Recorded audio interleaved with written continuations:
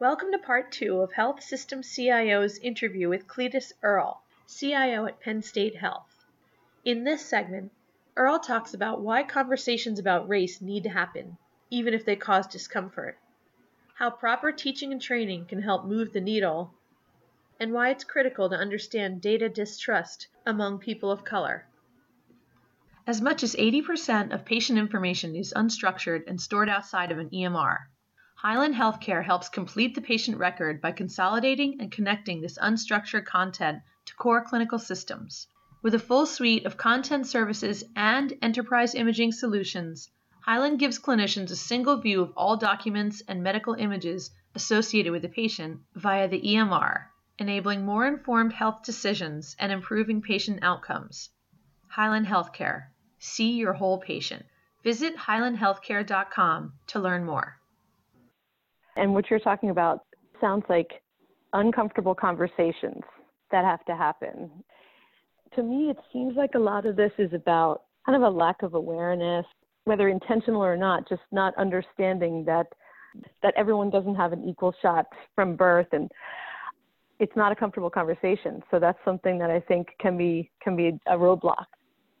It is. These are crucial conversations, tough conversations. One of the problems here, Kate, is there's a few things, as they say, that you don't talk about. You don't talk about religion, you don't talk about politics, and you don't talk about, sports, right, in these settings at a dinner table. I think the other thing we don't want to talk about is race. It's a hard discussion. Many times people get uncomfortable discussing race because it makes them feel uncomfortable.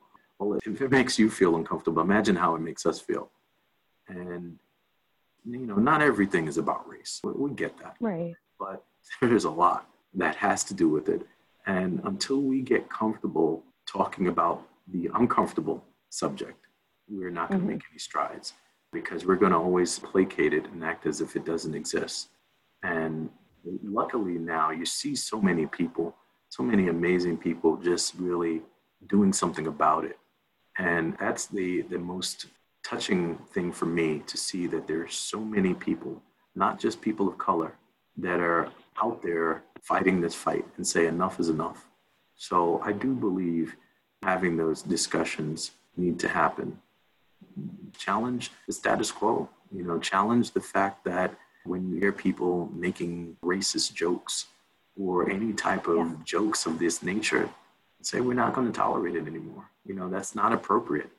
And what I've heard from people who said, hey, people do that. Do I stand up to that individual right there? I'm not telling anybody what to do, what they should and should not do. But I could tell you those comments, that hate, that even if it's in the form of a joke, perpetuates these racial disparities. It perpetuates that mindset. So you got to start somewhere. You have to start somewhere. Oh, yeah, sure. I mean, I think the thinking for a while was just don't say anything, but that doesn't really do anything. And especially some of us who are always taught be polite, don't say anything. But then you realize that you're pretty much just saying, I agree. Silence is accepting. And the sad part about it is racism is taught, right? So you have kids that are hearing these things and they are taught this. It's not natural. I think some of the most beautiful images I've ever seen is where you see Martin Luther King's passages about little black boys and little white boys would play together. Some of the most beautiful images was when you see that they have not been subjected yet. Those youthful pictures and videos where those kids have not been subjected to this vile virus of racism. And you can see it's not in our DNA. It's basically taught. So if we could start to have those crucial discussions, maybe we can turn the dial a bit. Yeah. Progress, right? Yeah. My kids are still young. They're 8, but the conversation does change. First they're so little that they don't realize things. And then, you notice that some of the things they say do change because they do start to hear and see things. And that's when you have to have difficult parent conversations. Yeah. Kate, I could tell you this vile thing I found out several years ago, and it's one of the most disappointing things I've heard, is that she was 6 years old at the time, my 6-year-old daughter and my 9-year-old son, that they were being called the N-word on the bus on a daily basis. And we're talking about in 2010s that they were being called the N-word on such a routine basis that they didn't even realize that that was a problem. Oh my. I was so distraught by that concept that I didn't even know what to do. I didn't know what to do as a parent, and I felt that I failed them, that I wasn't able to protect them in this world. And we're talking about kids that were 6 to 10 years old. And we're not talking about a school bus that had older kids on it. This was a school bus that just had the age appropriate young kids. And where did they learn it from? They learned it from somewhere. And it's highly likely they learned it from school, which those kids learned it from their parents or their brothers or sisters. But man, oh man, what does that do? What does that tell you when you hear it so much that you didn't even realize there was an issue with it? We have a problem in this country. Yeah. The greatest country in the world, but we do have a problem. Yeah. And in terms of things like training or awareness initiatives around things like bias, is that something that you have been part of or known about, or is that something you could see realistically more organizations adopting? Yeah, we have at this organization an amazing chief diversity officer that has put some programs in place that allows us to just be aware. I know that these activities are being stood up, or if not, they're already in place. Definitely something that we've seen over the last few years. I can't imagine, I don't remember a time where it was naturally embedded in our organization. As a matter of fact, there's some organizations, the last one I came from didn't have a diversity officer. That wasn't on their radar, right? It was nowhere on their radar. But this organization I'm blessed to be part of has it on their radar. So I think that these activities are great, right? It allows us to think about exposing and teaching and training us all in a much more efficient way and helping us, right? Because I do hear from some of the activity I've been involved with here is people want to know, what do I do? How do I help? Right? Right. And that's transformation, if nothing else. When people say, I want to be able to do something. So I really encourage as many organizations looking at diversity and not do it just to check a box, right? What this movement does not need is for people to just throw money at it, right? For people to just say, hey, we're with you. I was watching a television program a few weeks ago. It was an award show for BET. And it was interesting because I saw so many advertising companies sponsor the BET Awards. And it was great. It looks beautiful. It was really nice content in their commercials and advertising. And then I thought about that for a second and I said, you know what, this is great. But you know what would make more sense? If they are putting these advertisements, not just in this award show, but you're putting in regions that really need it, right? Again, coming and telling people of color and politicians and all of those, hey, we're for you and we're behind you. Yeah, it's nice, but you really want to take that transformation to the next step, go tell the rest of the world. Yeah. Just telling us, it's a bunch of talk. It's time for action from everybody. Absolutely. Yeah. Go to the Oscars, which has had its own issues over the years. Do it at that global scale, right? We're going to have that real conversation and you're going to show support. Just don't show it to the community that you think you're placating to, right? Show it to everybody. Show it to the world. Right.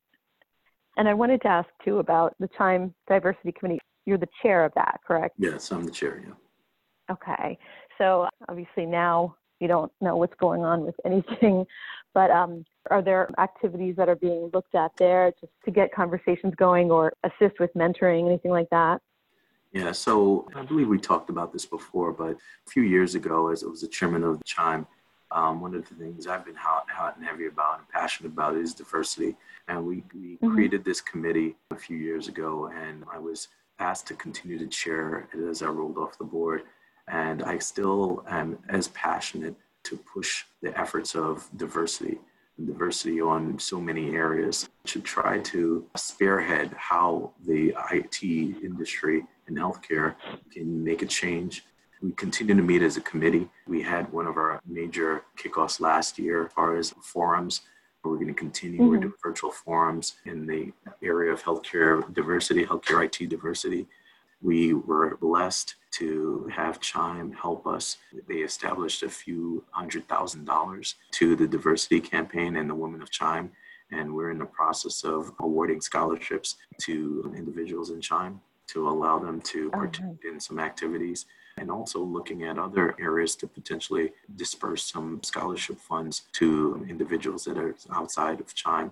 So we are looking to continue to move the envelope. And that's with our foundation members that said, how do we make a difference? And they're helping us really put the money to where the mouth is, and being able to give the exposure of technologists and healthcare leaders and help establish a collection of people that would not necessarily be able to be exposed. As I kind of said before, it's a common theme. Help with the exposure. Help give people the ability to move forward in the world. There's nothing wrong with that. Yeah. And I would think mentoring can really play such a key role. Mentoring, mentor-mentee relationship is absolutely essential to that. So more to come. More is going to come out of the diversity initiative. It's a relative committee, and we're going to continue to push efforts to really try to change the narrative, and not just talk, but bring action. That's where the rubber meets the road. We need actionable transactions at this point. One of the things I had read that really stuck with me too was talking about change within, and that having diversity among the leadership team is really important, but it really has to go further. It has to seep through so that all employers, all staff are really looking to increase diversity and fight the cultural bias. And not an easy thing, but it's something that it's going to take time, but it's just so important for everyone. Yeah, it is. It is. And, the key here is it's education, it's training. And in healthcare, we've always seen, and we saw this with COVID, it hit, communities of color significantly higher than any other community. And, it is my thinking that it is not only just a component of just healthcare, the disconnect, but there's a significant amount of distrust for data and information, and particularly of some of the authority figures, particularly around places like CDC and others, because you have to remember these communities were impacted and they were experimented on, many communities and areas of experimentation, and those wounds are still fresh. How do you expect a community to trust these parties when such atrocities have occurred? So we need to be able to think about it in such a different way, to say, well, if we keep looking the other way when it comes to making sure these communities are not necessarily healthy, what ends up happening is when you have these things like COVID that occurred and it's impacting the communities, these things become tinder, right? It is actually possible that the smallest, or if not in this case, a very large incident that would happen to George Floyd would end up blowing up the entire system, because it is now a hotbed, which in essence is now perpetuated by another outcome. I don't know if that makes sense, but I do think that they're related. I think there's correlations. And we owe it to our community to not look the other way, because it will end up biting us. I think that's where we are right now. And we really need to do a real deep dive to figure out, are we willing to continue this charade, or are we going to answer and address the issue as it is? Right. No, that makes total sense to me. All right.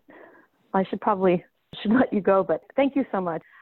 It's not a safe discussion. It's not something where there's one viewpoint. So I really appreciate you taking the time to have this good, real talk about it. And I think that's so important, and we need to do that as much as we can. No, and you're right. Look, there are plenty of people who disagree with me, and I hear you. I'm telling you from my perspective. I understand there is sometimes disconnects, but that's the thing. Let's talk about it, right? Let's have that discussion. Let's not be afraid. Let's chat about it, and we can do it respectfully. We can do it where we don't have to throw salvos at each other. And if it means we agree to disagree, then that's fine. But unfortunately, we don't have these crucial discussions, and I'm very happy to have that with you. Thank you for listening to this podcast from healthsystemcio.com. To hear other podcasts, visit our website or subscribe to our account in iTunes at healthsystemcio.com/podcast.